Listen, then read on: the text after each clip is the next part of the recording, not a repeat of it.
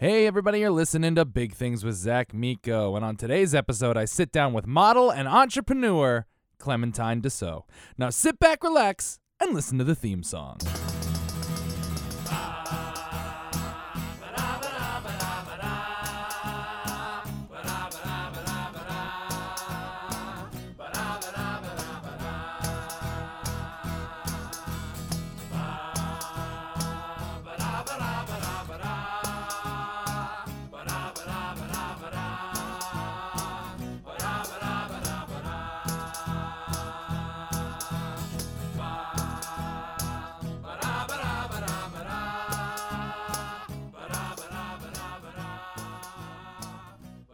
All right, and welcome to Big Things with Zach Miko. As always, I am your host, everybody, Zach Miko. I hope everyone's having a good time. Happy March. I know I said Happy March a bunch, but happy St. Patrick's Day. Guys, that was yesterday. I mean, for me, it's tomorrow because I'm recording this on Saturday. But for you, it was yesterday. I hope it was fruitful. I hope it was lovely. I hope you had fun. I hope everybody's safe. I hope you didn't drink any green beer. Green beer's terrible. It's a terrible idea. Do not drink green beer. As I say this, I made, or am going to make, green French onion dip. So I'm just as much of the bad guy here. But there's too much good beer out there for you to drink green stuff. So don't drink any green stuff. We have such a good episode for you guys today. I've been trying to get her on for a long time, but we have model and entrepreneur and activist and founder of the All Woman Project, Clementine Dussault, everybody. We've been friends for a while. She actually got me one of my first international, I think my first French job was from her. We both worked for Castelluna together. She's an amazing, amazing person. We sat down, we've been friends for a while. We had a talk about life and about, how she got her start and modeling and what it was like growing up, not knowing how to eat, all the fun stuff. But it was really an inspiring talk. She's an absolutely incredible woman. So I'm not going to blab about it too long. I mean, what's the point of doing an extended intro when everyone wants to get to the good stuff? So without further ado, my interview with Clementine Dussault.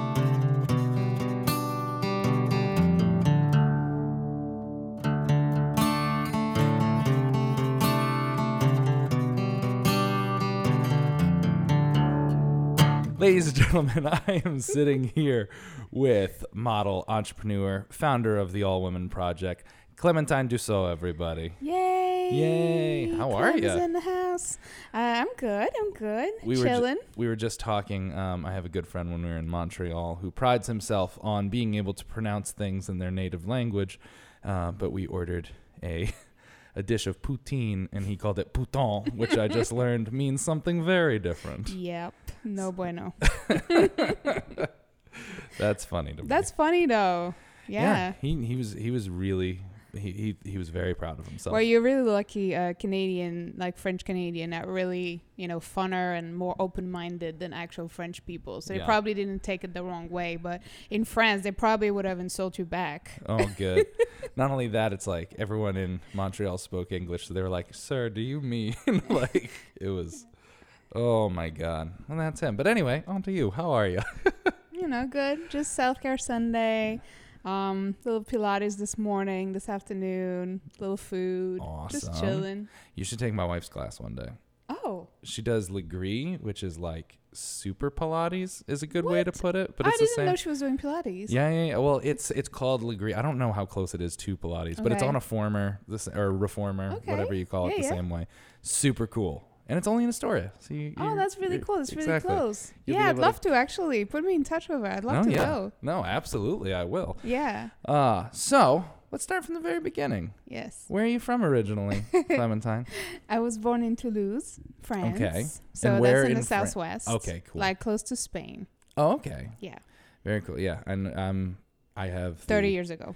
Typical American grasp on European geography, where Okay. I could point on a map where the country is, and that's it. Well, that's good, and that's probably better than most American, actually. I know. Like, I heard people telling me that Europe was a country before, so. Oh, really? You know. Oh, and geography is not American strong suit. We don't know our own geography. I mean, it's big. When I was on tour once, I used to do theater, and we tried to cash our check at a Walmart because that's all there is in some areas of the country. And they wouldn't cash my paycheck because they didn't believe, at the time my ID was from Connecticut, and they wouldn't believe that Connecticut was a state. That's random. It was really weird. She just would not believe that Connecticut was. We were in Mississippi, I believe. And she's like, I need a valid state ID. And I said, here you go. And she goes, no, sir, I need an ID from your state. And I said, it's Connecticut. It is a state. She goes, no, I need a valid state. I'm like, it's Connecticut. It's right next to New York. She goes, so is it part of New York? And Oh my God, stop it. I was like, nope, it is its own. It's one of the original, actually. It's one of the first states. But That is interesting. Yeah, that's crazy. Well, see, we don't have this problem in France because it's so small. I mean, we do have about, I don't know how many department, maybe like 30. Is a department what you guys 31? call like counties or states? Kind of. It's Yeah. kind of similar. It's like small. Actually, I think we have 31. Yeah. Okay. I don't know. Hey, something listen, like that. you're fine. But it's small. It's so You've been here small. long enough. You Yeah, don't right? have to remember. Exactly. I barely remember my French. My family always makes fun of me when I go home. They call me the American. Oh, no. Because like I speak Franglish and like I forget French words, so I say it in English and they look at me like I'm stupid. I've been here 8 years, so you know. I know. And A little bit. And you get very probably little French practice in New York. There's always, go to a couple restaurants, they'll talk to you for a little bit, but other than that. Yeah, I mean, most French restaurants are owned by Russians, so nobody really speaks French. Really? Yeah, I noticed. A few restaurants I've been, and I'm hoping to speak French, and the server, the cook, everybody's Russian. I'm like, what is this? That is so interesting. That's actually a good point. I didn't realize that. I feel like Russians in general are very much in the food industry here because before I was modeling, I was managing a bar, and I think out of my 8 waitresses, 5 or 6 of them were Russian. Like, Yeah, that's very interesting. for sure. You didn't even know. No. Who knows? How long? So your family's still over in France? Yeah, I'm the only one here. Oh, okay. How long did you? I don't know. I know nothing about growing up in French life. Like, as an American, we imagine that you're just sipping wine at 5 years old and smoking Well, cigarettes already. That's kind of true. Okay. I actually had my first bottle of wine when I was 2 years old. Get out. My uncle wrote my name on it, and so every time I was going to see my uncle, that was my bottle. So it was on the table, and I had they would let me hold it and pretend like I was drinking out of the bottle. Oh my God. But I would really just get barely a taste of it, but just yeah. So you get really introduced early to alcohol and wine especially. It's just because I feel like living here, I understand that here alcohol is very much to get fucked up. And in France, it's very much part of the culture. And we do start really, really early. But we would just taste it with a little bit of water. And we would just kind of get educated on what is white, what is rosé, what is red, with different type of reds and whites. I wish we had that. I think it's because in the U.S. it's so restrictive until you're of age. Oh, yeah. That because of that, as soon as everyone 100%. starts drinking, it's to get wasted. Exactly. Right away. I totally see that. When I moved here, I was 22, so I was barely drinking age. But older friends that I was making, I had just started to really drinks, and every time we were going out, they were all getting wasted. And to me, those years are far behind. We start going to the club and going to the bars and getting drunk at 15. So by 19, I was so over it. Oh yeah. I was I didn't want to go out anymore. I had being drunk as much as I could. I was over it. But that's also what happens. At least for me, I know I went so heavy and so hard when I was able to start drinking that I burnt out in a couple of years. By the time I was 23, I was I am so done doing this all the time. Yeah, it's definitely a different culture, but we do drink early, but we also do, everything quite early. We just learn about food as well. Yeah. Like we have this culture of food, good food, and we go to the market, we smell things. We know like what each vegetable is, because like that's also something I noticed living here. Most people don't really know what an eggplant look like or things what do you like call that. them? Is aubergine? Aubergine. Aubergine. Okay, that's and, my French and word. you for know, that. so that's funny. Like, you know, growing up here, like most people have never seen like what a full vegetable actually looks like. That's a little foreign. And so that's something we do learn really early. And so I got into food like, you know, when I was really young, and I'm obsessed with food. So that's definitely part of my French I wish we culture. had that. We know meat very well when we're Yeah. young, but that's really You know your it. steaks. Exactly. Well, I'll know Americans. Yeah, we know our cuts of steak That's true. way before. But I grew up. I mean, we had potatoes and corn with every single meal. That was our vegetable. Corn. Is we had potatoes and corn. Yeah, that's not vegetables, but No, I love they're it. not. And every now and then we'd have like an iceberg lettuce salad, and we'd just be like, and we thought we were so. I mean, I remember. I think I was in college the first time I had an avocado. I had never had guacamole. I'd never had an avocado, and it wasn't until like I was in college that I like started learning how many more vegetables there are. Yeah, there's so many. To me, salad came with lettuce, cucumber, tomato. End of list. That's it. That's all it came. And if you went to some restaurants, they'd put like grated cheese on top of it. The best. Oh man. Yeah. I love food. I started cooking really early when I was like 10 because my mom was gone a lot for work. And what did your mom do? She used to be a sales rep.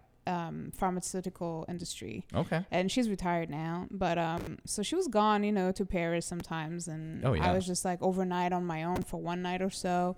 And so I had to start cooking and, you know, mostly frozen stuff at first because she used to shop. She was a single mother as well. So she used to shop a lot frozen stuff for me to just like throw in the pan and heat up and eat it.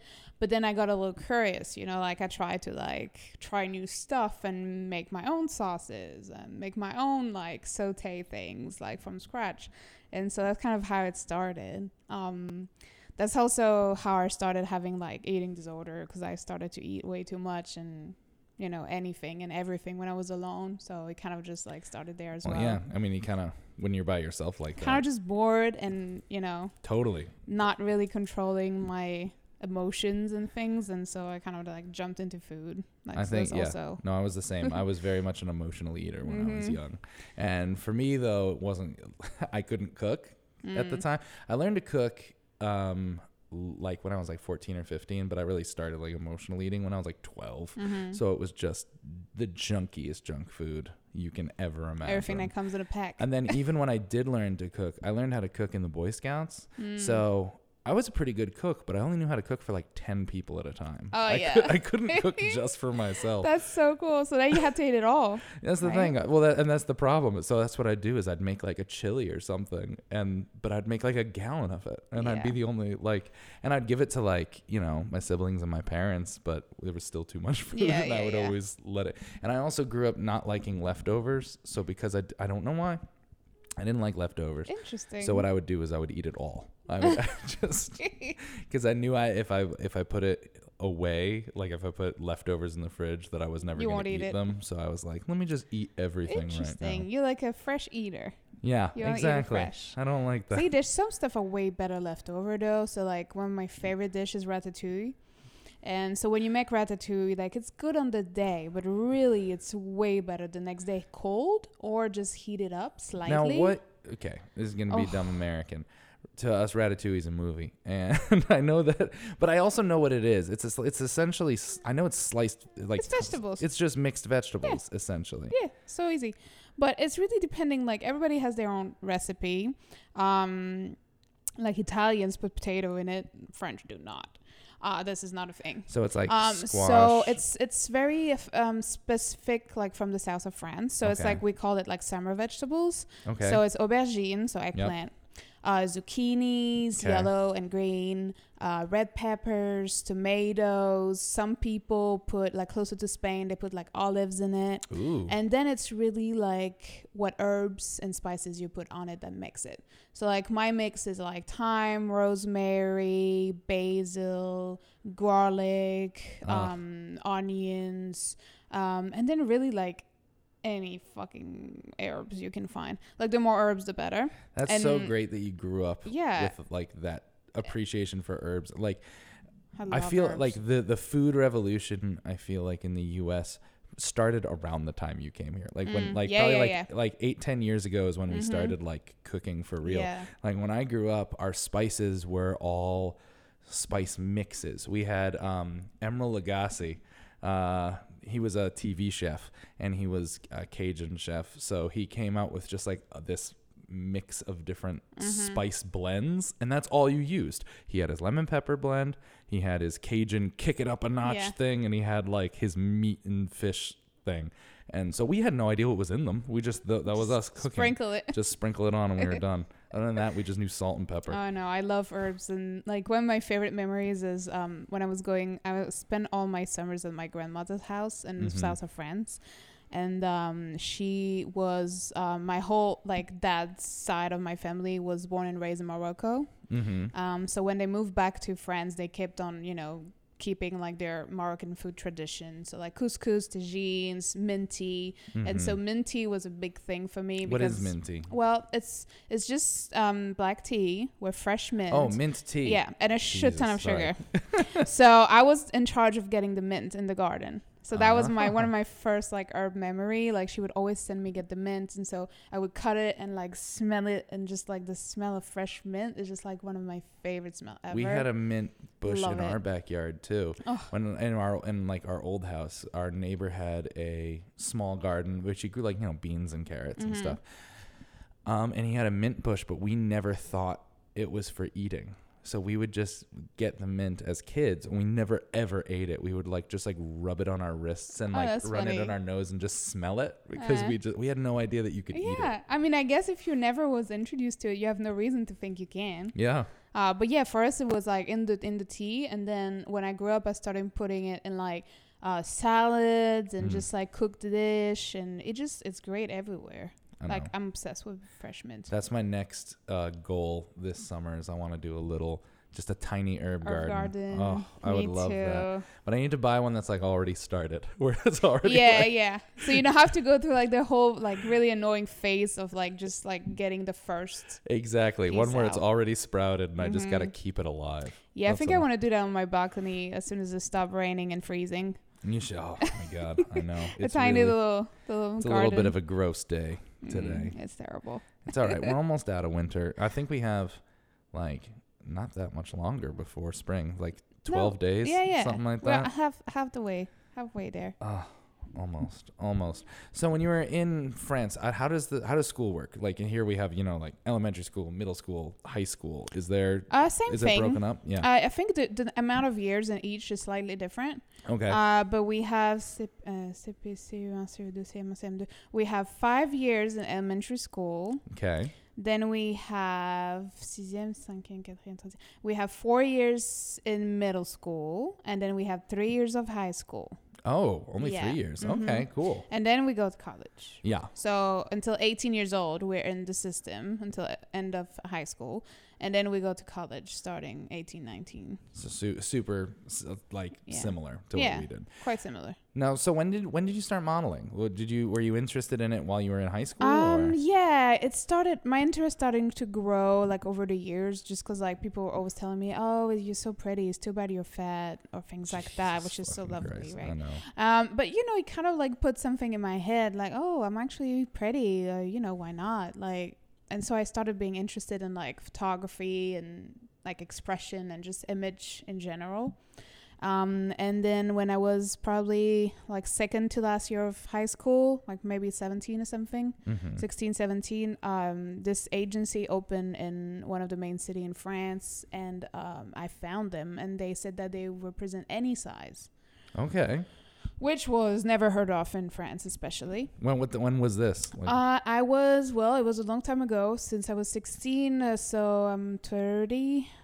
That was like 15 years ago. Okay, yeah. So like 2003. Isn't that crazy like that? To say like 2003 it feels like it's and forever. 4? And that's like 15 years ago? That's crazy. I found a band t-shirt the other day from a concert I went to, and it was 2004.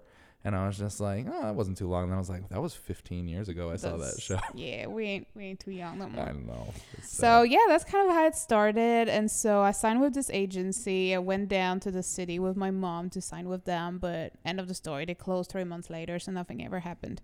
But they still had time to have me do a test, my first test ever. Okay. So I was 17, and it was fun. And I found a photo of it like not a long time ago, and it was so cool. And I think they look so good.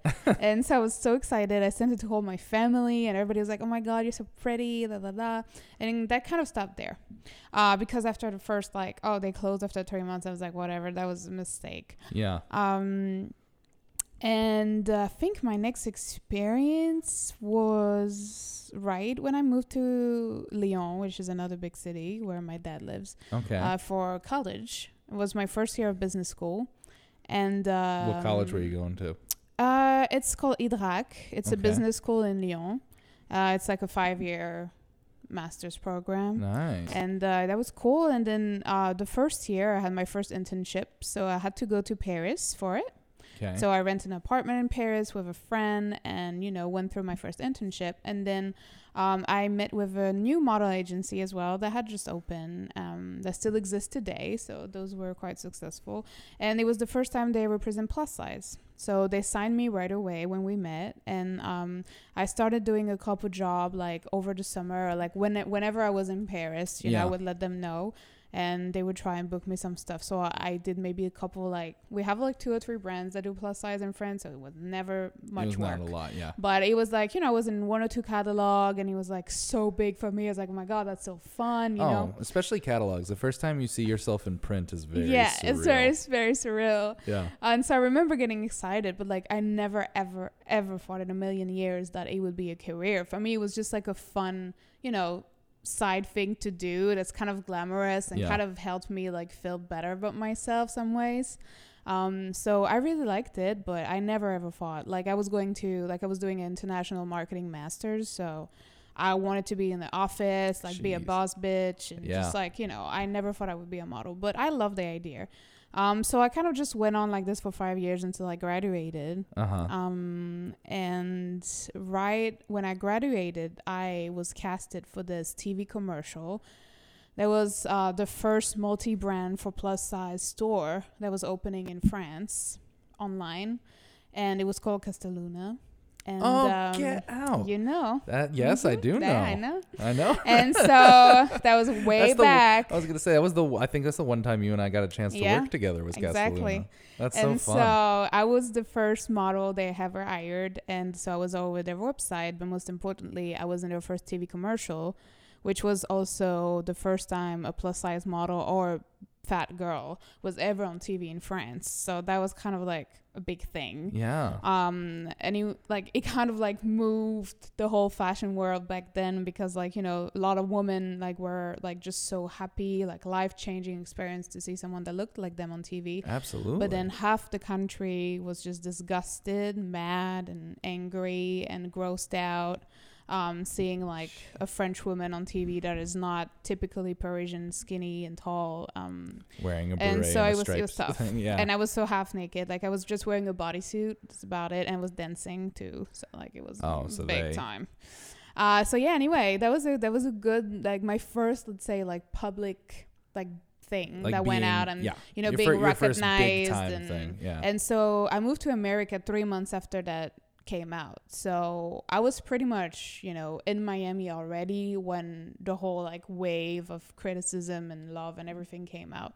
So I think that was a good thing. The whole yin yang of experiences. It would have kind of slapped me in the face a little more if I was still there. I feel like that. Yeah. I mean, that's been the story of the plus industry from the beginning, is wild acceptance and people being incredibly grateful and relieved. Yeah. And then the other half, people being so awful hateful about it. Super hateful. Like super, like I experienced the same thing when I started being known for it. It was the same thing. It was like between people being so psyched about it and so wild for it, and then other people telling me that I was destroying what it meant to be a man, and like just crazy, glorifying obesity, and that I'm disgusting and I'm gonna die of diabetes and stuff. Like people are wild. nuts. It is so nuts how crazy people Yeah, get. it's so insane. Like, but it was also the first time I got to experience like the change that you can actually make by just being out there. Totally. And I never have thought of that before, of just like being yourself and being out there publicly could actually change other women's life. Yeah. I never thought of it. And like, that's the first time I felt it. And I think that's kind of like just like turned my whole life around, because once you felt that, then it's really hard to go back and not do anything for them anymore. So like, I just kind of like, that's the first time I said, hey, like maybe this is a career and maybe I can actually make good in this world. Like not just being pretty and getting paid for it, but also do something that matters. Well, that's something that I've noticed about like just plus models in general, is the fact that there's more of a responsibility behind there. It's not just selling clothes. It's not just looking. It's like it's kind of like the start, especially in the beginning, because even though, you know, now you've been doing it for, you know, since you were 16 years old, it's still a very early industry and a very new industry. So it's kind of like you're doing it and you're putting yourself out there and you're going forward. So it's not shocking the next time it happens. And it's like you're taking on the burden of breaking down the doors. It's true. Like curvy models have way more responsibility on their shoulders. Yeah. And it's whether they like it or not too. Cause I know. Yeah. You don't have a choice in the matter. It's like, no. You don't really have a choice. Like if you're representing plus, people, you have to represent and you have to be body positive and you have to, you know, have a voice. But I also know, like, you know, some girls don't actually really give a crap about representing or being body positive. They just want to be pretty, get paid, and leave. And, you know, even though they don't care, they're still being like forced kind of. Yeah. Just No. The mantle's been given to them. That's what we expect, you know? Exactly. Which is also unfair in a way, because nobody have to, you know, have a voice and use it for the common good, because that's a personal choice, you know? Yeah. But yeah, for some reason, it's been given that responsibility to anyone curvy that's in the public eye, that you have to represent, make us proud, like kill it, love yourself. Yeah. And when like really a lot of us like don't necessarily quite love ourselves yet, but we still have to rep for it and push for it, because that's what society wants us to do. Yeah. Did you find yourself, because I know I did definitely in the beginning, do you find yourself feeling like you're faking it sometimes, trying to? Yeah. I have a big imposter syndrome that has been following me for the past 15 years. But also I feel like there's a part of truth in it. Like I know I'm not fake, and I know I'm not preaching something I'm not practicing. Yeah. However, I also do believe in fake it until you make it, because I was not as confident and not as sure of myself when I started, but I was still acting like it. Yeah. Just because I was empowered by the power that I was given from other women, by the voice that they were giving me. And that empowerment made me push myself further and like maybe act or talk like I was really confident when really I wasn't. Yeah. But it actually made me feel better and helped me grow and become more confident. So, I mean, you know, I still feel sometimes that I'm not the most, you know, confident and self-loving person, even though, you know, my person and my brand and everything I am standing for is based on that. But it doesn't mean like I'm like that all the time. Like, you know, I crash and burn as well. And like there's days that I don't want to be me, that I want to just quit being me, and I don't want to love myself.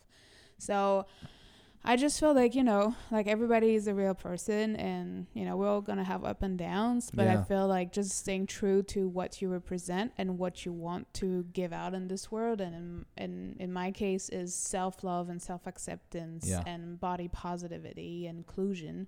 And so I just have to practice it all the time, but I have to preach it, but I also have to practice it for myself because it's not easy. No, it's not. I'm glad that you said fake it till you make it, because that's kind of, I know that was like my personal journey. It was more like me going, okay, I know what is expected of me. Yeah. And I know.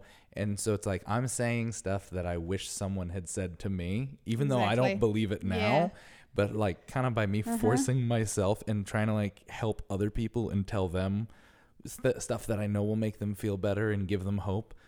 that's how I slowly also was like, yeah, maybe you should listen to what you're saying That's every now and true. then. You're talking a good game. That's Maybe exactly you should. what it is. You know what? That's exactly what it is. Because when you become public before you're actually ready, Yeah. you just have to fake it till you make it, and you're gonna end up being exactly what you wanted to be in the first place. Yeah. And I think it is important, like you said, to just like tell people what you wish somebody would have told you years later. And it doesn't mean you're actually at this point and you actually, live it and mean it and everything, but at least like you're putting the right energy out there, and karma is karma. It's gonna come back to you. So that's kind of happened for me too. Like I was like preaching it really early and still not being like super good with myself, but It's like acting. It's like playing a came back role. to You me. knew exactly what you were supposed to do. And then you get in the character, and then you actually become it. yeah. Well, because it's so uncomfortable in the beginning, especially when you went from being unknown to being very known. It's very uncomfortable, and you kind of like you find your persona really quickly, which is not just helping your brand and your career, and you're like, okay, this is the persona that's going to happen, but you're kind of like, let me pick a persona that I think I will be one day. And that way, when I get there, stick to it. I'm just good to go. Exactly. Yeah. That's how it feels as well. Nice. So you moved from Lyon to Miami. Yeah, I mean... Did you move specifically for modeling, or did you? No. So I moved from Lyon to Paris. That was my first job. Okay. I was an editor, and I was doing kids and travel books. Okay. Which I quite liked. The only thing I didn't like is I was stuck in the office the whole day, which was not like what I imagined for myself. I wanted to just travel the world and, meet great people and live in the sun. So after a few months, I just told my boss, look, like, I'm unhappy. I think I want to leave. And she was like, where are you going? I'm like, Miami? She was like, ew, why Miami? She was like, go to New York. If you're going to be anything, you should be in New York. I'm like, yeah, but I want palm trees and beach. And so, she ended up letting me leave. And in 3 months, I kind of like quitted my job, my apartment, my boyfriend, all of it, and just moved to Miami with like 3,000 euro that I borrowed from my mom. And I was like, look, like whether I'm making it or whether I'm not, but I'm leaving. And she was just like crazy. She just like thought I had lost it. But yeah, so I found this little restaurant job when I landed in a French restaurant. Great. And they hired me on the spot, and I was there, and I just, found my own new community there, like plenty of friends and kind of like a new family. That's something that I'm very envious of. I feel like European kids have that sense of adventure of going far away from home that a lot of young Americans don't. Like I remember I almost went to school because I went to school for theater, and I was accepted to a school in London and a school in Dublin. And I remember deciding not to go because of job. I was like, oh, I don't have a work visa. They won't let me work. I can't afford to do it. Now, in hindsight, I was like, I could have gotten a job at a bar. Like we all, the amount of waitresses and bartenders I hired that weren't, on a work visa. I was like, I totally could have done that. That would have been so easy. Yeah. But it's like, I feel like there's something, maybe because you guys are also like Europe in general is so close. You're so close to different countries that you grow up knowing about different cultures and traveling. And travel is easy, I would say. Yeah. Like in Europe, like when you're even like young teenager, when you start being able to travel on your own, like, I don't know, 14, 15, or travel with friends, like it's super easy. Like you take a train and you're in another country, a different language. So it makes you a little bit more unafraid. And I would say with America, it's very different because like even if you travel the same distance or more, you're still in your own country. Yeah. So, and there's no need of like speaking another language or, talking to another culture. Yeah, no, the accent changes a little bit. Exactly, but that's about it. I know. So, it's easier for us, because Europe is the size of America, but we just have like plethora of different languages and culture within it. So I think that makes it easier. But also like a lot of like especially French people are not travelers. Really? Oh no. They're like very like close. Like France is very close on itself. Like they're very safe. They don't like change. They don't speak any other language. Most of them. Okay, well, that's a stereotype. Yeah. Yeah, that's true. So it's all right. In America, we definitely don't speak other languages, so exactly. it's fine. But your language is a universal, so it's slightly different. Yeah. But yeah, so I mean, not all French people are like that. But like my dream growing up was to be Indiana Jones. Get out. That's what I yeah. told my high school guidance counselor I wanted to be. Well, that was my dream. I wanted to be me the Lady too. Indiana Jones, / Xena the Warrior. I loved Xena. I'm yeah, obsessed with her. She's so sexy. So yeah, that was kind of like my dream. And then I realized, well, that was not quite realistic. So I tried, kind of just finding something that would let me travel and discover things and, being like super free. And then when I moved to Miami, I had my first experience in modeling, like right after I moved. And I realized that maybe modeling would be my Indiana Jones, Was it the same agency or did you switch agent or did you not have an agency? Even? I moved without an agency, anything. I didn't Yeah. plan on becoming a model right away there. But I saw this thing on Facebook, and American Apparel was looking for their thing they called the next big thing, which was a contest in which they would cast women to model in their bodysuit campaign. Okay. So I sent a picture when I saw that on Facebook. I sent them a picture on Facebook with my name and everything. And the next day, I have someone from American Apparel calling me, and they're like, hey, can you send me a selfie of yourself, like, right now? Like, we really like your profile, but we need to see you, like, in real life. I always love the right now I'm request. like, I was literally on my way to work at the restaurant, and I had this old, like, not iPhone phone. Yeah. And so I took a selfie like this, like, in the street, and then I sent it to them right away. And then they called me back 10 minutes later. I was on my shift. And I was like, all right, well, we'd love you. You're selected. So we need you to come to LA like next week and shoot this like bodysuit campaign. And I'm like, what? Okay. Like, I was just like crazy. Like, to me. I'll just go for and it. I didn't know American Apparel because I had just moved. We don't have it in France. At least at the time we didn't. Yeah. And so for me, not that much of a big deal. But then I started telling my friends at work. And my manager was like, American Apparel. It was like, well, that's pretty big. That's like America's brand. Like, blah, blah, blah. I'm like, oh, okay, cool. Yeah. And I was like, that's cool. So, short story, long story short. I went, shot the thing. And then when the image came up, Dorothy Combs, which used to be my agent in Miami, saw the images and tried contacting me for like weeks. I don't know why I didn't see it. But anyway, she tried contacting me to sign me. Uh-huh. And, finally I saw her messages. And so I called her back. And she explained me, hey, do you want to be a model with us? Like, this is what it entails. Like, you have to sign a contract, make a visa, blah, blah, blah. And at this point, like, I was kind of illegal. So I was like, well, you're going to give me a way to stay legally? I'm like, yeah, right. Yeah, so, no, exactly. Yeah, I was like, I'm signing right now. So I signed. I went back to France. She helped me do all my visa and paperwork and everything to get my things in order. Yeah, yeah. And then I came back 3 months later with my visa. I'm officially a model. Like they put it on the visa, like extraordinary ability, like alien or whatever they called it. Like feeling fancy, and kind of like taking this to the next level. I was like, hey, if I have this visa, I can only work as a model in America, so I might as well like kill it. So I started really working with her to get more client, and it was really tough at the time because my freckly face was not something very like normal, I guess. So like it was really tough to get like commercial client. I was kind of the girl that was like just getting like editorial or like fun feature, like new girl in town type of thing. Yeah. But like it was really tough to book like catalogs and e-coms and things because my face at the time was very special. And it's funny because now, like 8 years later, like I'm the commercial girl. Like I'm doing like the big commercial stuff. I was gonna say, it's gotten so diverse at this point. You having freckles is nothing.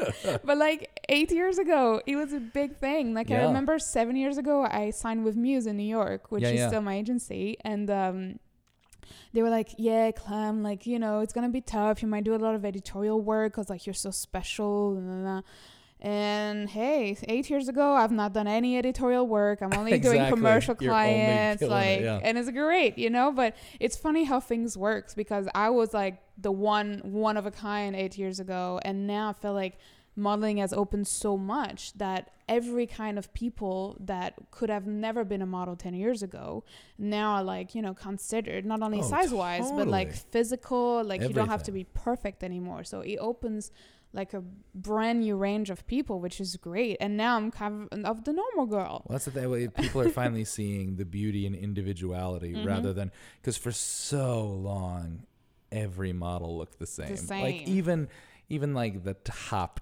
supermodels, if you Yeah. lined them all up and you were given like a name sheet, you'd be like, okay, let me Not get sure. this straight. Like, I think this is this person. Yeah, and you'd yeah, be like, yeah. because they are, I mean, For sure. it was, everything was, It was especially about perfect feature. It was about like with male models, like I know on my side, every single one was like perfect V-shaped washboard abs with like the dark kind of swoopy hair. Yeah. And like they all looked exactly the same. Yeah. And now that'll be the first thing the consumer, like that'll be the first thing we call out when you do advertisements Yeah. and everyone there looks exactly the same. We're kind of like, oh, this is weird now. Yeah, this is weird. That's the thing. It's finally getting weird. We're like, Yeah, why it's does just- everyone look it's the just- same? It's just actually really good because like It we've been is. trying to get here for a while now. I know. You And I know? feel like it's been But- adopted so, Yeah.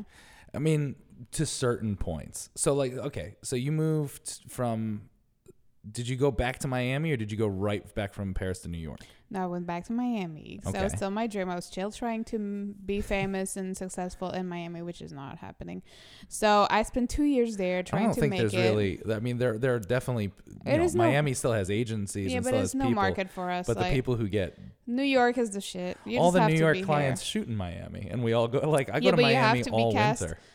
in New York. They can't Exactly. just be in Miami and wait for clients to come. No, So, exactly. you know, at some point, I was in this place in my life that I was ready for the next step up. And I met my, partner that is now my partner. And, like, he was like, you got to do something. Like, you can't just stay in Miami and hope for it to happen. Like, clearly it's not. He was like, you got to move to New York. And I was like, but it's cold and it's big and I don't want to be there. And, my agency here, Muse, was like, Clem, you just got to come up, like, make it happen. Da, da, Yeah. da. So, at some point, here I was again, packing up everything, leaving my house, my friends, my life. And just, coming to a city I've never really been to, like never lived in. I'm moving in an apartment I've never seen before with a roommate I've never met. And it was just like her whole thing. And I was kind of stressed out. And honestly, the weird thing about it is like the cold was what's stressing me out the most.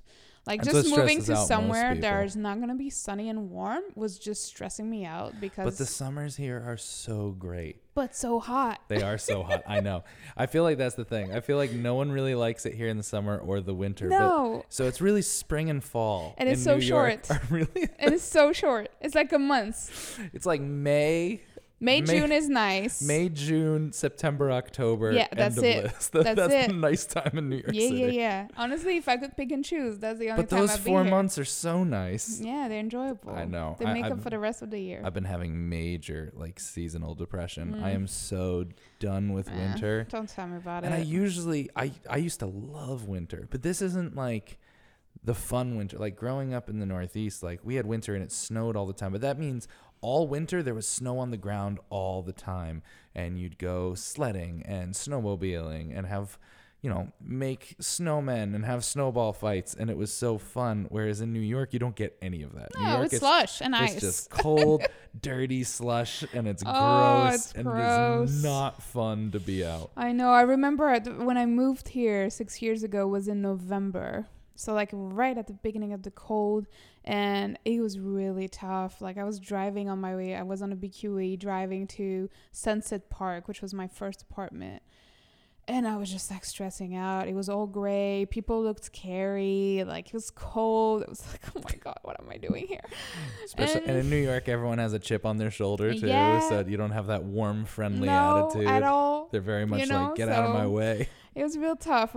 Like no elevator in the building, trash on the sidewalk, like things I've never seen before. So it was a really scary start. But yeah, I mean, 3 months later, I was almost modeling full time. Like I could pay all my bills with it. So quickly. So, it was fast. Like I had to ask for advances from Muse for like 3 or 4 months Yeah. to make sure I would survive. But like after The that, only it reason was I got rolling. Yeah. you know? Advances are amazing. The only reason I got through and stayed modeling is because IMG luckily advanced me Exactly. a couple bucks because I mean, you have to. It's so inconsistent, especially at the start. Like, you can't really plan ahead or do anything, And life in New York is so expensive. it is. Like, you have to cover your ass. Like, there's a minimum that you need to actually survive. Like, Oh, and it's so much higher. Like, yeah. if you made like a certain amount of money here, like if I took the money I make now and lived Anywhere say else. where my in-laws live in like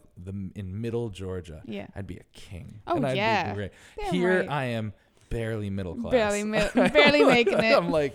I'm like for the first time in my life, my bills aren't behind, but I Yeah. definitely That's about it. Yeah, I'm making just enough. I'm like I cover everything every month, and I just finally got to the point where I don't have to look at the price on a menu when I go to a restaurant.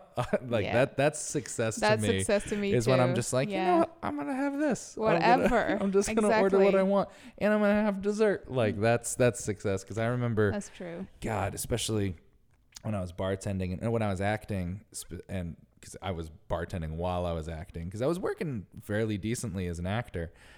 But fairly decent as an actor is still like 4 times still a year. struggling. Like it's still not a lot. And I just remember you'd go out to dinner with your friends and there was that panic where you'd look at the menu and be like, okay, I'm going to have the chicken sandwich and everybody, and you see everyone else ordering steaks and the fish and ordering appetizers and drinks. And you're just like, No.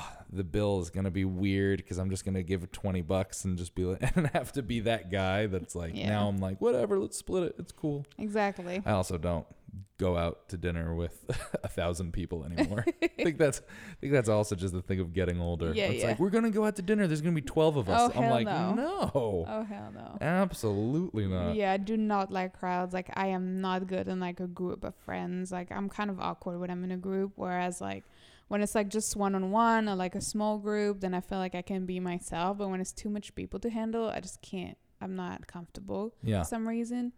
Me too. It's always been something with All me. these like fashion parties we have to go to, if I cannot bring my wife, it is weird. And I always Yeah. tell people, because like if I can bring my wife, it's great, but she doesn't get to come to most of them because we don't get a lot of plus ones. Yeah. Because like I'm just enough to get invited to the party, Yeah. not to be able to bring a guest.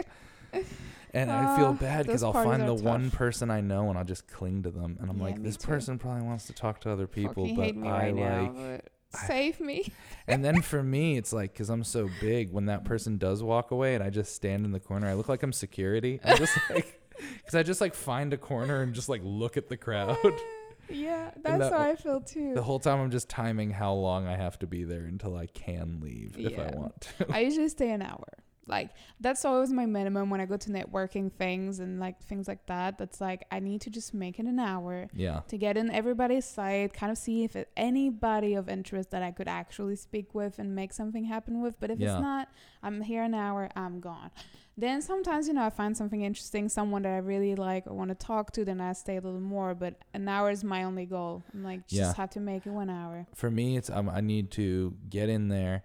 I need to find whoever like especially for Fashion Week. I'm just like, if there's a step and repeat, I'll leave in 15 minutes because I'm like, my goal is to go in there, have the people who invited me see me there, say hi to them, have the one photo taken of myself, and then I'm like, all right, Bye. see you later. I'm getting out of here because I'm just not I feel like, and I noticed that, I feel like a lot of models, even though we have such an extroverted career where we're in the camera and out there all the time, I feel like so many models are introverts at heart. Yeah. And I just feel like when it's also part of your job to be in the public eye, you also want to be private as much as you can. Absolutely. Just because like you have to have balance. Like it's really tough to be like in the public eye and an extrovert and talking to everybody all the time and being out all the time. And also I think like we travel so much that we also very much cherish like alone time, family time, like chill time. Like that's something I didn't used to love as much before I was modeling full time. Like I used to love being out a lot, being with friends, with always doing things with people, and I hated being alone. That was my big scare. I didn't know what to do of myself alone. And since I'm a model and get to travel the world, go to a restaurant on my own, go to things on my own, I actually love it. And I just love my alone time. Like it's become the opposite. No, I do the same. I feel really bad when I travel for work. I don't want to hang out with the casting crew after the day of job because they're always like, so what are you doing for dinner? And I'm always like, I don't know. And it's just because it is. It's like our own little meditative time where I'm like, no, I'm going to walk into this city that I don't know. I'm going to get food by myself, and I'm just going to like, my big thing is walking. I will walk around a city I haven't been to for just hours. I'll just I get an audiobook, I put it in my headphones, and I just listen to a book and just walk around the city. And that's all I want to do. I love that too. I love just like, I usually make sure that I have some kind of like map service, or Uber service. So then if I'm somewhere I don't like, I can just get the hell out. Totally. But I just love to get lost and, you know, try like any cafes or things. Like I love trying like local foods, or like I will walk in like a food store. I love food stores when I'm abroad, and just see what their brands look like what their product is. First time I went to Europe, I came home with souvenirs for my family, and all it was different flavors of potato chips that we don't have I was amazed. I came home, and, you know, of course, like, you know, you're going through customs and they ask you, they're like, do you have any food or anything? And I was just like, yeah, I have 20 bags of potato chips. And they don't even open your bag. They're just like, all right, weirdo. Potato chips is fine. Exactly.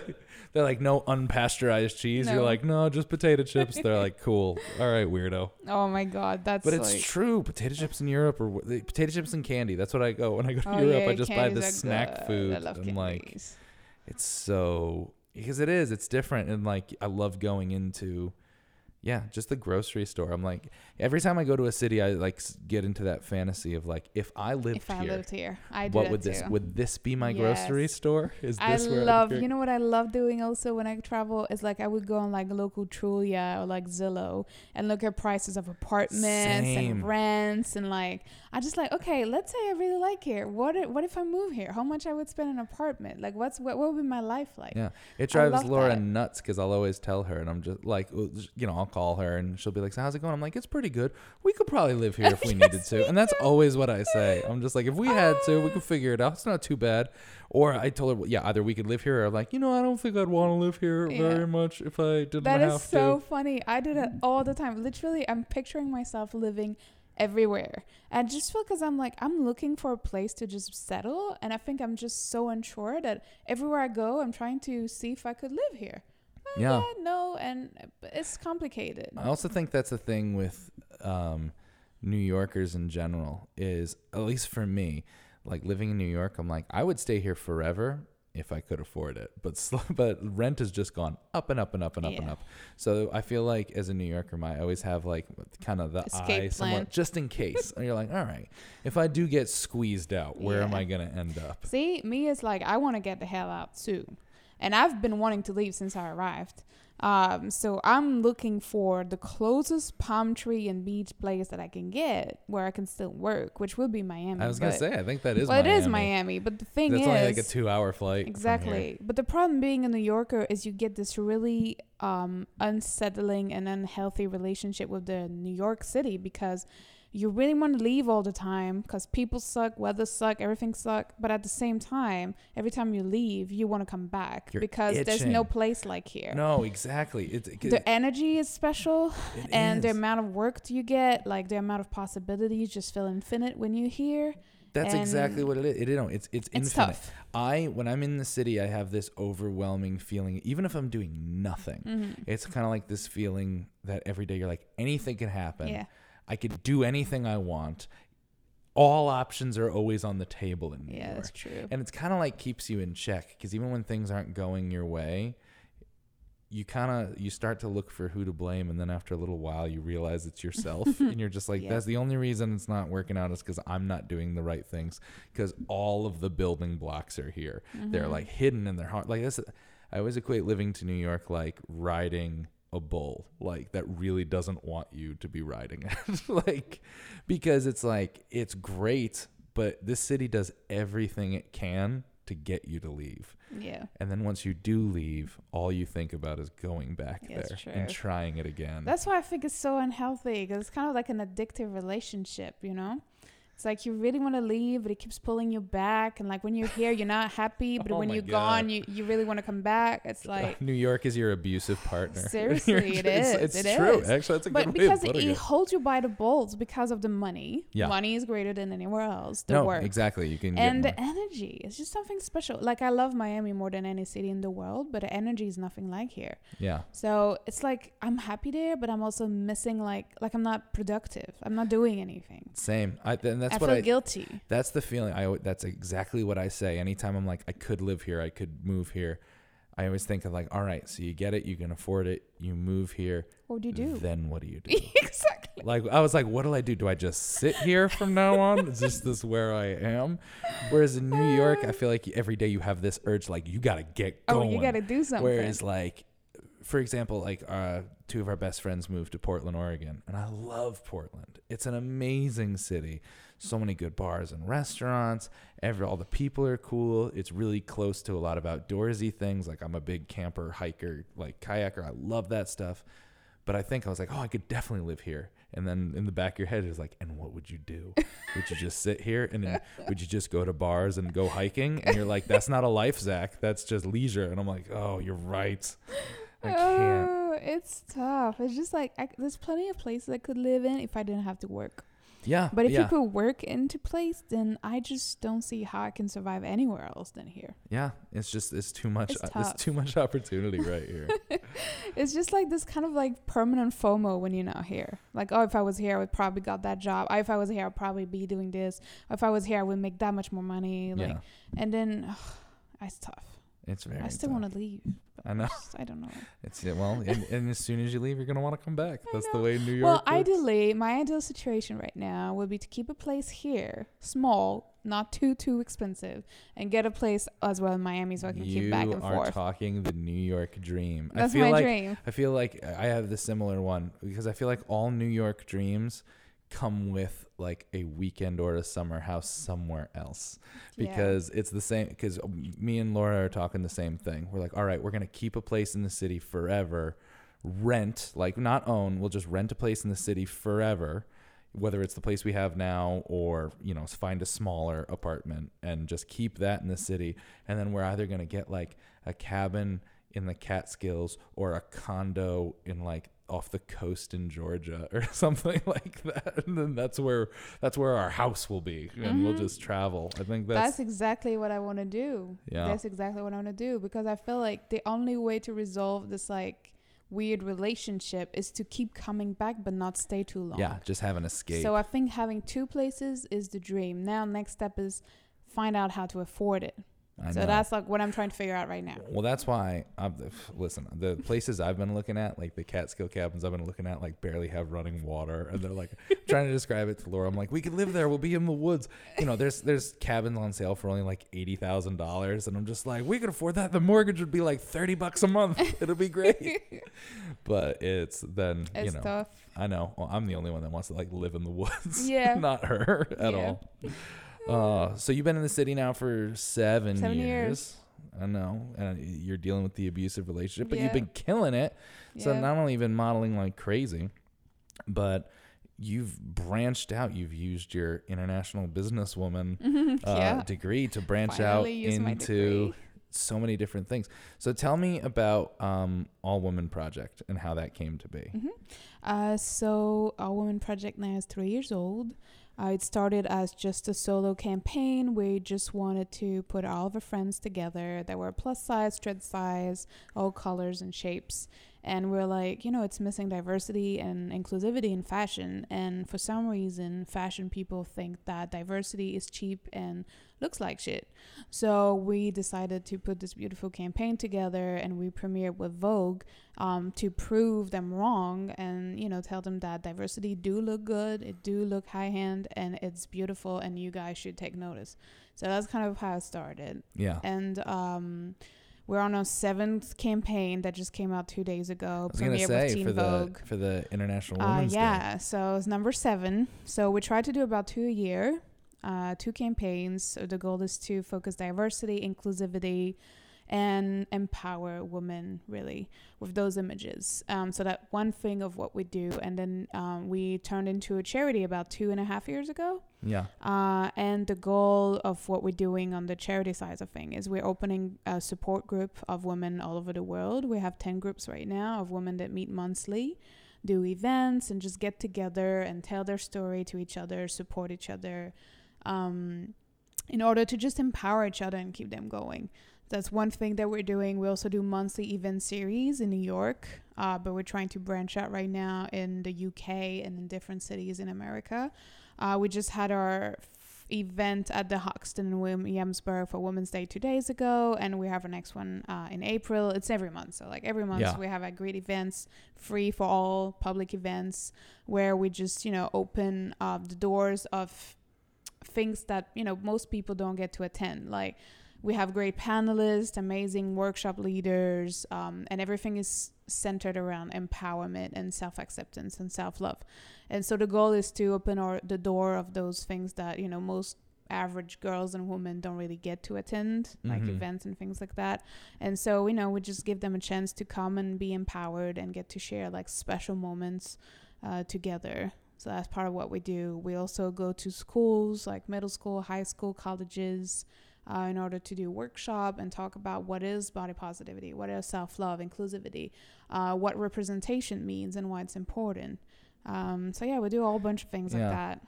It's something that's so needed that you don't like really notice. Like we grew up like needing, if someone told me about just even the concept of inclusion in the entertainment and modeling industry, I'd be like, what? That doesn't matter. No. We wouldn't get to do that. Nobody because cares. Only these people look like that. And now it's like, it's true. It's very uplifting to think that the next generation won't have those same burdens. I mean, we're working to make sure they don't have those same burdens through groups like All Women Project. That's what we want to do. Like, I want to make sure, the girls that grow up now won't have to deal with everything that we've had to deal with. And I mean, they're already leaps and bounds ahead. I can see the improvement. Yeah. Like, just like we're like Generation Z, like generation after us. Yeah. They're so empowered, so strong. Their sisterhood so high. Like they're just better human being. They're that's because they grew up getting to open magazines and look at people like you. And actually see themselves in a magazine, which wasn't a thing we got to do when we were younger. Exactly. I think that's part of it. And they also grew up with like women leaders and, feminists around them. They grew up, Feminist wasn't a dirty word for them growing up. Exactly. Because for us, it was like, oh, you're a feminist. Blah, I know. It was a weird. Do you have hair? It was like a militant, hairy lady thing. Seriously? It wasn't like, it wasn't a nice word. Where now it's like... And now it's like, it's almost too much. Now it's almost trendy. And it's almost like, oh, if you're not a feminist, like, what are you? Yeah. But, I mean, I think it should be a choice like everything else. Like, nobody has to be a feminist, you know what I mean? And, like, also, like, the definition of feminist has evolved so much. Like, when I was a feminist, when I was a kid, being a feminist meant to not like men. Yeah. It had to at least, I mean, and that might not even be what it meant, but that was like definitely the connotation. Yeah, the connotation. Us as kids were like, oh, feminists, they hate men. Exactly. Or like, oh, she's a lesbian. Like she hates men. Like she just wants all women in the world, blah, blah, blah. Like, and I feel like so the definition of what it actually is kind of evolved. And now those young women growing up are empowered by the idea of being a feminist, but they're not only like woman focused. They want to empower everybody. And I think the big change that happened is the gender mixity that is already like happening now. Like the fact that all the different pronouns of like what you identify as, which is so new. I mean, it's so weird for our generation, I feel like, because when I grew up it was he or she and that was it. And I feel like now it's evolving. So like this generation is also open to all the different option of like self-representation and self description of what you want to belong. And it's not because you're born away that you have to be like that your whole life. And so I think they're super open, and I think that's great. And it's definitely comes from like the work that our generation and the generation before us, have been laying down. And I think that's great. So we're starting to see the change of like this whole like world just getting better. It's so cool to like see. I mean, again, and I think you and I, even if we did do anything personally, but it's like seeing younger people take things that were radical ideas when we were younger, just be a standard way of thinking now is so, it's such a relief. It's such like, okay, us getting made fun of our whole lives for looking a certain way. The fact that that's not as common anymore, which I'm sure it still is in a lot of parts and it still is. It's still very common. But now it's not just, oh, kids will be kids. It's like, oh, that other kid's being a real dick. And we're all just I think we'll learn as well. We're all just going to call them out for putting words on it. Because like when you say like kids will be kids, like that's what I was told my whole life. Yeah. But now I feel like, no, like this is bullying. Yeah. No, this is harassment. Exactly. No, this is not okay. And I feel like we're finally putting words on things, because I grew up all my life thinking this is just how the world will be for me. Yeah. Because I was different. Yeah. This is how my life would be. I would be treated like that because people will be people and kids will be kids. And so I think if I would know like that wasn't okay, that it was not normal, maybe I would have felt a different way. Now it's not like I feel like my generation, it was very much like, oh, boys will be boys. And now hopefully the next generation is boys will be held responsible for their actions. And it's just like, I think we're getting there. Let's do that. We're just like, no, it's because it's not an excuse. It's not boys will be boys. Oh, they're just doing it. It's like, no, it's also, I feel like a lot more, a lot more stress is being put on parenting, where it's like, no, this is your job to tell them it's right or wrong. I know there will be bullies there, and your job is to help them work through that, not to enable them and just be like, it happens, get over it, suck it up, kid. And it's like, I don't know, just little baby steps, but these baby steps happen. I think it's so important for changes like this to happen at the younger level, because if it happens so young, they grow up without those burdens, or with less of those burdens at least. Yeah, I'm totally like, it's so important to go younger. And like even with AWP, like we're trying to go in elementary school starting September, because we noticed that dysmorphia and like self-hatred and things like that start between 6 and 8 years old in girls. And so I feel like it's really important to get there before it actually becomes something, like to make sure those ideas don't actually get in their head. Well, it's like it's really tough in Straight Curve. Yeah. Like that you were in. It's one of those things where I didn't know those statistics that by 6th grade, 75% of girls have been on a diet. Yeah. Like that's so insane, heartbreaking to read. Like, and it's so heartbreaking to know these statistics. And it's like, it's definitely way more prevalent with women, but I was like, I think I did my first diet when I was like 12. Like, I was 10 on my first one, 8 to 10. And it's just crazy. It's crazy that we had kids doing that. Yeah. And it's crazy so that it was normal. Accepted and we were allowed to do it. Like, and it's for me, like, I went to a Weight Watchers meeting with my mother at 14. And I was just like, how am I allowed here? Like, I was there since I was 10. First, I was just there with her. And then I started to do it with her. So I was already going on the scale. Like by age 10 or 11, I was going on the scale, talking with all those women. Counting my calories and points.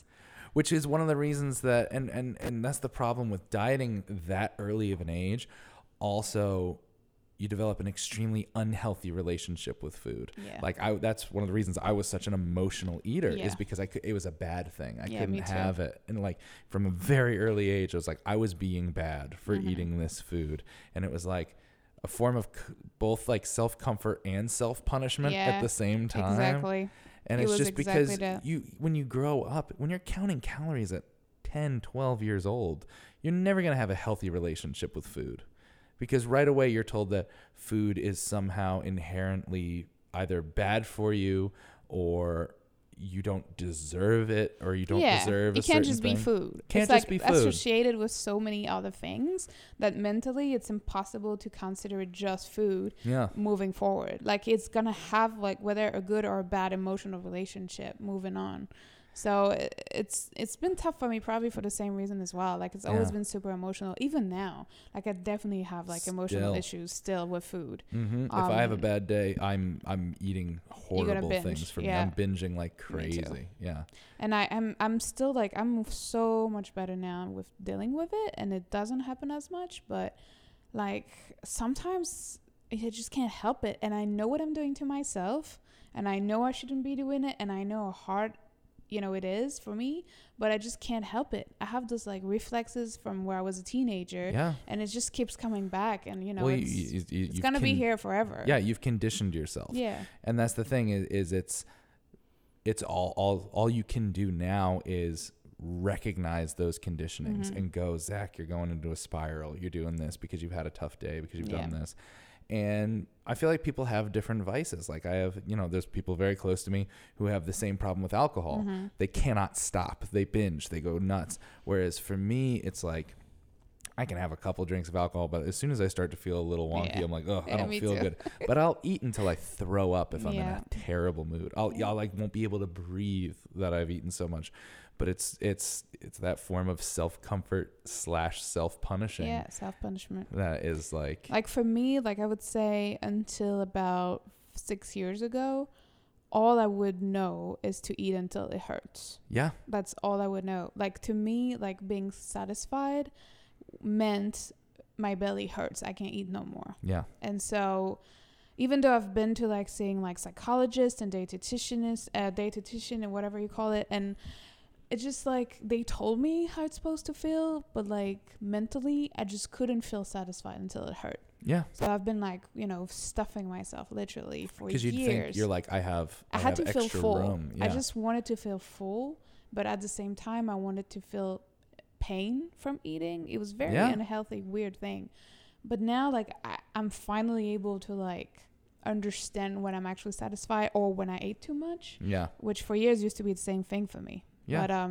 But it's tough, and it feels like sometimes it's on a daily. I have to like remember myself that how much I should be eating and check my stomach. Yeah. Like if I don't take my time, I don't have time to check my stomach. And hey, stomach, are you actually full, or do you just want to eat more because you just like it? Because you're having a good time. Exactly. So I think like just being conscious of that. It doesn't mean like controlling yourself all the time, but just knowing, like just being conscious of it helps a lot.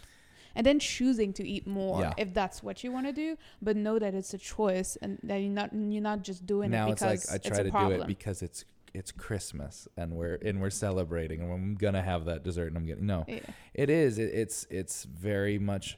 I remember my goal for when I really started like my own body positivity journey was to eat without thinking about it, without thinking either that I can't have it, it's not, this is the wrong thing to eat, it's not enough, or the opposite of like, because I would also get like this panicky, like, do I have enough? Is this enough food? This isn't enough. Because that was the thing. Like if I go to a restaurant or like I could never have just a sandwich. I needed a bag of chips or fries or something. I needed a side with it because that's not a full meal. I don't have the side. But it's like, no, this sandwich is more than enough for me. But you get like almost, I think that's the thing about emotional eaters is you get like panicky. That you're like, no, I don't, this isn't enough. Super panicky. Because then I'm going to be, and there's no, worst part is that it's just emotional because I'm like, there's no consequence to me. I'm not going to have a consequence from not eating until I get to the point where I haven't had proper nutrition for days. It's not going to be because I didn't get a side of French fries or a side of potato chips isn't me starving to death. But you kind of feel like it's emotional. I agree. Like I went through this phase that I needed to have a little bit of everything. Like I needed to have like greens and then the main dish and then fries and then like cheese, but like so I ended up ordering like half the menu even though I was on my own, thinking that I would just get a bite of everything because that's what I wanted. But then I ended up eating everything on everything. Same. And that like goes to my not liking leftovers thing. Overeating everything. I overate today because I did not want to make lunch. I didn't want to cook. We had just cleaned the kitchen and I didn't feel like cooking. I had food in the house, but I'm like, I'll just order something.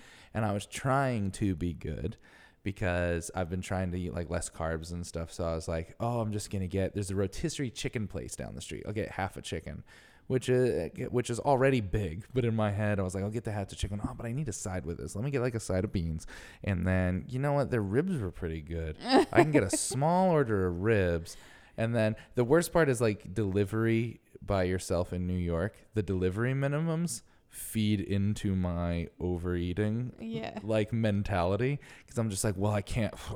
I gotta order more. I gotta make the delivery minimum, and then I'll just eat way too much. Yeah, Yeah, or It is. delivery in New York is a big problem. I actually remember the first time I ordered delivery when I was just moved in Brooklyn, my first week in Brooklyn, and I was really broke at the time. So I had never got delivery in Miami or in New York ever before because it was too much money. And so my friend told me, oh, this Chinese place down the street, it's super cheap, super good. Just get something like fried rice or whatever. And I was just so excited because in every American movie, people eat out of those like Chinese boxes. Oh, the takeout? Yeah, and we don't have it in France. So like I've never had it before. And so I ordered and I was like, does it come in a box? She was like, yeah. And I was like, oh my God. So I ordered fried rice and it came in this big box with like a little handle, basic, right? But the for Chinese me, it was like, thing. I cried. Oh, it's I literally so exciting. cried because I was like so excited because I've seen it in all the Friends and like the movies, and I was just like, oh my God. And then I thought it was the coolest thing. Like the guy was here in 20 minutes and my food was warm and he was in a little basket. I was like, that's fucking amazing. But then I thought it would be just like a once a month type of thing. Yeah, it was clearly not a New Yorker quite yet, but now it's more like almost a daily thing, which I hate. And I'm a huge cook. Like I love cooking and I'm so good at it. But there's 3 meals a day. That's my thing. Exactly, the time. There's 3 meals a day. Even if I cook 2 of my meals a day, I'll order one of them. And I'm just like, this is silly. Yeah, exactly. It's the time, and it's also like, especially like living in Queens, we have such a diverse group here. And like we have such a diverse range of restaurants and menu options. A lot of the times for me, it's that I'm also craving things that I don't know how to make. I can't. I mean, I'm sure I could make Indian or Thai food, but like I can't really. Not like that. No, exactly. I can't make it like they make it. I'll make something that tastes sort of like it, but I was like, oh, I can't cook that, so I guess I'm ordering. I love Indian. I'm probably gonna have Queens ramen tonight. Indian. Really? I mean, is it a good spot by you? There's Tamashi Ramen on Broadway is really, really good. Oh yes, we have a good spot as well here, but I feel like delivery ramen is so. It depends. It's not as good as real life, but it does depend. But I remember the first time I ordered ramen, and I thought it was. Did you get in France? Did you have the little ramen noodle packets? Yes. Like free. That was ramen noodle growing up. It was like this little cup of noodles. Yeah, me too. Until I moved here, that's what it was. And then I saw like real ramen that had like pork and an egg and like all this. You're just like, what is this stuff? Oh my God, I love the toppings. Yeah, I'll probably have that tonight just because it's nice. And that's the problem with having this many menu items. Yeah, so many choices. That's also the thing that'll keep you in New York is the fact that you go anywhere else and you're just like, I cannot. Food sucks. I can't have all, like, there's so many things I cannot eat. I know. Even in Miami, like the food scene is pretty solid, but when it comes to delivery, it's poor options. Like when you go out, there's so many great options. Yeah. But for delivery, it's not as much. But here, I don't feel like anyone amazing. Delivers the way New York delivers food. New York, because New York is such part of the life. It's like part of the lifestyle. Everybody eats delivery almost every day. My upstairs neighbors, I mean, we don't have labels on our doorbells. I gotta put one there. But so they're always ringing my doorbell. My mistake for the delivery guy for the the apartment upstairs. But they, there's 3 of them and they each get delivery from different people every day. So I swear to God, I have a delivery guy at my apartment 15 times a day. Oh my God. It is crazy. Yeah. It's just nuts. It is insane. And like, especially like back in France, food delivery is absolutely not a thing. Yeah. Still now, unless you live in center Paris, maybe, but even then. Yeah. Like living in any regular city or in the suburb, it just never happens that you eat delivery. You either go to a place to eat or maybe you pick up a pizza, but that's it. Or you eat at home. There's no like delivery thing. And so when I tell my parents like, what our lifestyle look like, what you're doing today, oh, I got delivery. Like they're just like, what? Like you always eat out? Like don't you ever cook? Like and like why are these people coming to your house? You don't even know them. Like for them it's still like a really awkward thing to get delivery like on a daily basis. They don't understand. It is weird to think that not every day, but at least 5 times a week, a stranger hands me food at my door, and I go thanks. Especially now, because also I feel like it also changed with like Seamless and Grubhub, because now it used to be you had to call them, you had to place an order, and you had to have the right amount of cash on you, and then you guys did like this weird exchange. Now the amount of times that my delivery guy literally never opens his mouth. They don't say where they just ring the doorbell, I open the door, and they just hand me my food and just walk away. Exactly. Just because everything's paid for. Everything's it's like there's no reason for. And my social anxiety makes me very happy that I can order online now instead of talk on the phone with the person. Sometimes when it doesn't work or it's a place that only take order on the phone, like it's fancy, I just won't do it. I'd rather not call. I'd rather get something else. No, exactly. If it doesn't come on Uber, I'm not taking it. No, exactly. You're like, I guess I'm doing, never mind then. Seriously, I'm the same. I'm like such socially awkward. Like, I just hate talking on the phone as well. I know, but that's what I'm saying. That's the living your career out in the public eye. We go right back to the opposite. I'm like, I don't want to talk to anyone if I don't have to. I love that. Yeah, just loving in my bubble. Yeah, I love it. I love it too. Clem, this has been so much fun. Yes, thank you. Thank you so much for doing this. We've been trying to do this forever. I'm glad it finally worked out. Seriously. I think I asked you in Miami 2 years ago. I was like, let's do it. And you're like, yeah, it was like you didn't even have any podcast up at the time. No, I was starting when you first asked me. Yeah, no, so funny. That's the thing. I was thinking of starting a podcast. And now so it's much like we travel, I guess, Now it's like 60 episodes in. Yeah, it's great. It's Congrats. crazy. I saved the best for number 60. I think you're 60. You're close to it. Oh, yeah? I don't know what. Okay, let me know. Exactly. This was a blast. I can't wait to keep going. Everyone, please check Clem out on the Instagrams. Bonjour Clem. Is there an underscore? Or is it just Bonjour Clem? Bonjour Clem. Bonjour Clem. She says it way better than me. Yeah. And yeah, we'll talk to you soon. We gotta do this again. This was so much fun. Yeah, that was so much fun. Thank you. Bye. Talk to you later. Bye.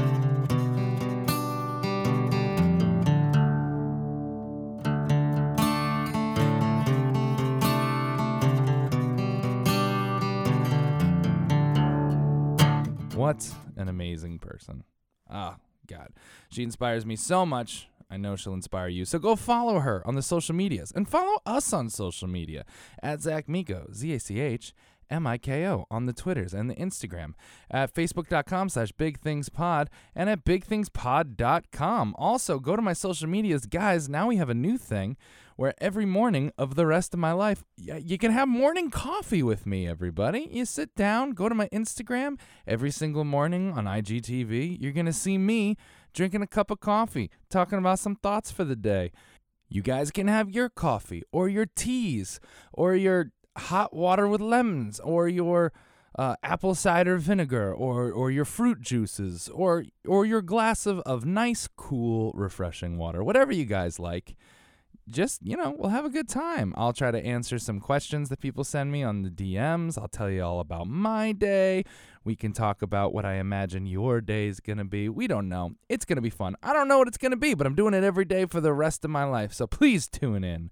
I love you all so much. And until next week, remember to go out in the world and do big things.